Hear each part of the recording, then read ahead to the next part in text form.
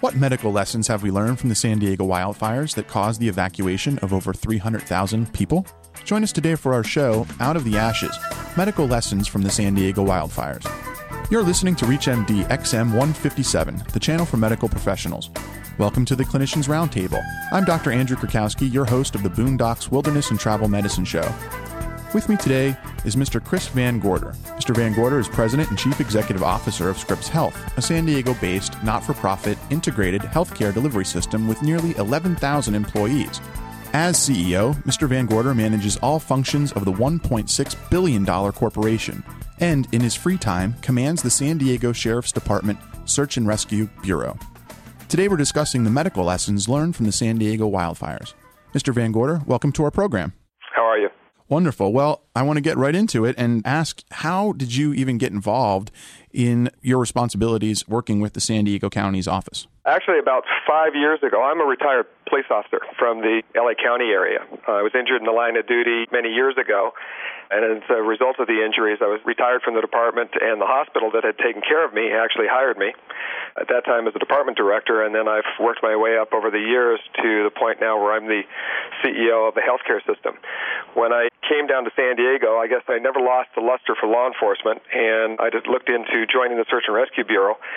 They had a fabulous program down here. I joined it a little over 5 years ago and moved up the ranks rather quickly, and I'm now the commander of the Sheriff's Department Search and Rescue Unit. And what do your responsibilities entail as commander of that unit? Well, we have about 150 trained professional search and rescue, either rescue volunteers or sworn deputies. I work for a county search and rescue coordinator, a regular sergeant with the Sheriff's Department, and our unit is responsible for, 24-hour-a-day, 365-day-a-year call-outs for missing, lost people, injured people that need rescued. We have technical rescue teams and canine units and mounted, and of course we use the entire resources of the Sheriff's Department. So we stay very active. Probably about 58 searches last year. Wow, and I saw on your website that almost all of them, I think it was 98%, were successful recoveries. That's correct. That's wonderful. Best record out there, sounds like. It's a very good record. We're one of the only counties that actually has a search and rescue academy.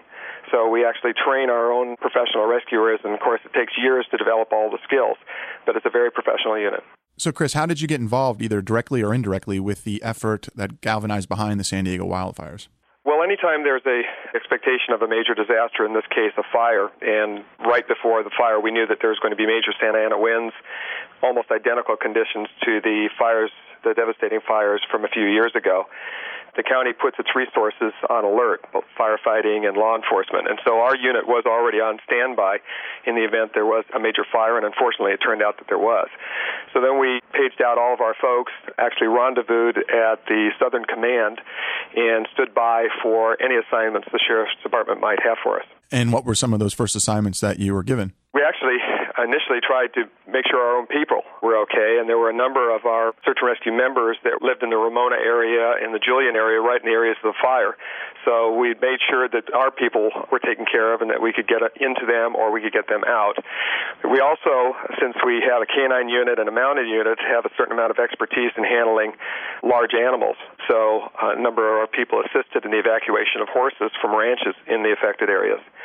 And then while the firefighting was taking place and the regular law enforcement people were being deployed, we provided some logistical support for the department.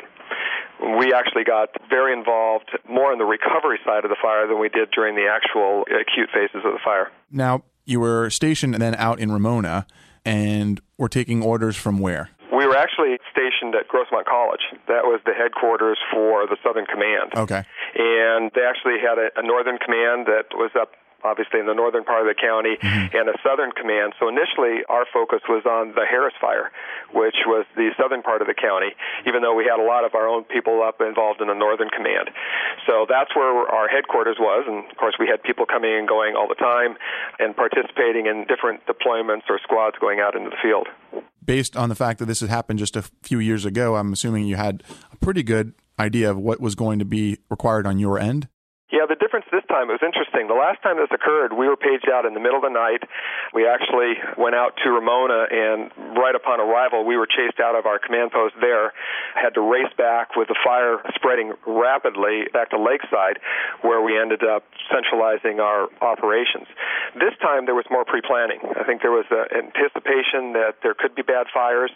There are more firefighting equipment now available, more firefighting helicopters, and so there was a little bit more pre-planning. So we got involved much earlier during the last fire than we got involved in this fire because they had more regular resources available. And at what point do you think you realized as an individual that this was going to be different? This was going to be something that required a citywide effort? I live on the coast, and I was kind of initially monitoring the fire when we heard that it broke out. And, you could just tell from the wind conditions, and I was listening to the radio report from the Sheriff's Department that this was going to be a fire that was a major fire. Now, whether or not it was going to get out of control remained to be seen in the early hours. Of course, we ended up having 3 or 4 fires at the very same time. So that's what started taxing the resources of the entire county and the state. We were living in Carmel Valley ourselves at the time, and I'm from New Jersey, Philadelphia area. This normally doesn't happen to us out there. With the worst weather we get usually is a snowstorm or an ice storm. And when I was told we needed to evacuate, we drove up to Northern California. So this was something new for us. All my colleagues at Rady Children's Hospital seemed like they evacuated into La Jolla, but I got the heck out of Dodge. Well, I actually live in Carmel Valley as well. Oh, okay. And we were evacuated for one night, and my family and I actually lived in my office here at Scripps for a night, along with a whole lot of other employees that were in the command operations here for our healthcare system. Well, if you're just joining us, you're listening to the Clinicians Roundtable on ReachMD XM 157, the channel for medical professionals. I'm Dr. Andrew Kurkowski, your host of Boondocks Wilderness and Travel Medicine Show, and I'm speaking with Chris Van Gorder. We're discussing lessons learned from the San Diego wildfires. Chris, what is it like to have to be in charge of this sort of effort? I mean, do you sort of have to get your game face on? How do you approach even giving the first orders to your crew, expecting that a decision that you just made is going to get carried out in the field for something like this? Well, I guess it all comes down to training, and I have this very unusual job of actually having 2 major jobs during disasters. I'm running the healthcare system here at Scripps, and I've got this command responsibility with the Sheriff's Department, certainly under the entire regular department, which is, very, very well qualified and very professional. So I ended up doing double duty. I'd either make phone calls or zip over here to our offices for Scripps, making sure that the healthcare system was being taken care of and all of the disaster mechanisms we have in place were working, and then going out with the Sheriff's Department to make sure that my people, the Search and Rescue Bureau, were getting their job done for the Sheriff's Department. So both organizations extremely professional, both train constantly for not necessarily a fire, but for disasters basically of any sort. So I have very, very professional people and a command structure in both locations that I can count on. Since you brought up Scripps, how were they directly involved? Because you saw them everywhere during this effort. Well, certainly like every other healthcare provider, just like Rady Children's Hospital and Sharp and all of the hospitals, we have a major responsibility not only to take care of the patients that we had in the hospital at the time of the disaster, but to prepare for any other patients that might have to receive care. We were more acutely involved this time. Our Scripps Encinitas Hospital was on the verge of being evacuated because as the smoke from the fires up in the north part of the county were moving towards the ocean, the county asked us to put our hospital and put all the plans in place to evacuate that hospital. And we had heavy impact by smoke. All of our hospitals, virtually from Encinitas to Chula Vista, in fact, I'd be surprised if any hospital in the county was not severely impacted by smoke. So we were putting our air scrubbers in place so we could maintain operations, ordering scrubbers and having them brought in from out of county to make sure we could keep our hospitals in operation, making sure that our supply chain, because almost every hospital is on a just-in-time inventory, and since the 15 freeway was blocked, closed, sure. So we had to make sure our supplies were coming in. So there's a variety of things that we have to do to make sure that we can still take care of the patients. And did you see a huge spike in the number of patients who were coming in for either smoke inhalation injuries or regular emergency visits, or were people sort of mindful that if they didn't need to be in the hospital those days, this was the day to stay at home?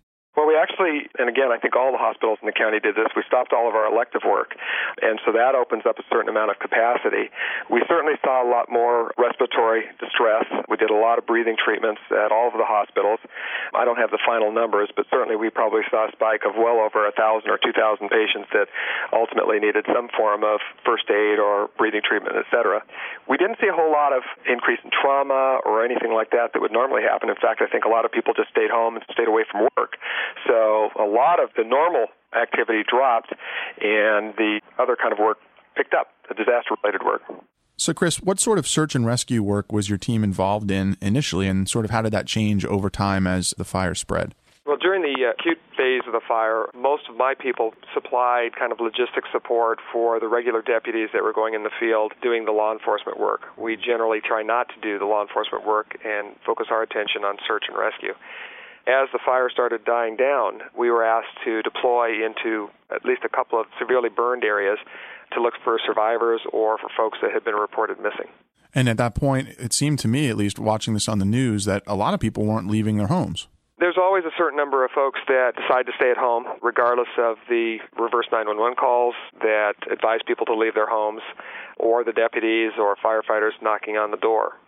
Nobody's ever forced to leave their homes, but at the same time, the last thing we want to do is go in and find a body later that was burned because they didn't get out. So the majority of folks follow the rules and do what they need to do to evacuate and protect what they can, but there's always a few that decide to hang out. What sort of lessons did you learn, Chris, as a result of your efforts heading this? Well, I can tell you, I think that the county and the city are far better prepared than they were during the last fires. And I can tell you we're also much better prepared than we were prior to 9/11. There have been significant resources coming down from the federal government and the state government to law enforcement, fire, counties, and cities. In my opinion, much of that money has been very, very well used. We still have issues in the city with not enough fire trucks in particular, not enough fire stations. But I can tell you that, communication was far better this time than it was the last time. In fact, the information we received, and putting on my Scripps hat for a minute, we received almost instantaneous communication from the County Emergency Operations Center. We now have our own Emergency Operations Center for the entire system that we did not have prior to 9/11 and even during the last fire. And so literally we were getting digital information straight from the Emergency Operations Center. We were able to kind of cut and paste, put that on a BlackBerry, send that out to all of our employees on their computers or if they had BlackBerries. And literally we were getting information about the progress of the fire, areas that were being evacuated, at least in 2 hours maybe before the media would put it out. That really helped us take care of our own employees and deal with any risk to the hospitals. I was actually taking that information off my BlackBerry when I had my sheriff's uniform on, and I was sharing that with the command staff in the Southern Command because I was actually getting information from Scripps faster than they were getting it through the county. Great. Well, I'd like to thank Mr. Chris Van Gorder, who's been our guest here on Boondocks Wilderness and Travel Medicine Show. We've been discussing the medical lessons learned from the San Diego wildfires. I'm Dr. Andrew Krakowski, your host of the Boondocks Wilderness and Travel Medicine Show. You've been listening to the Clinicians Roundtable on ReachMD XM157, the channel for medical professionals. We welcome your questions and comments. Please visit us at reachmd.com. And for more information about Mr. Van Gorder and Scripps Health, please visit www.scripps.org.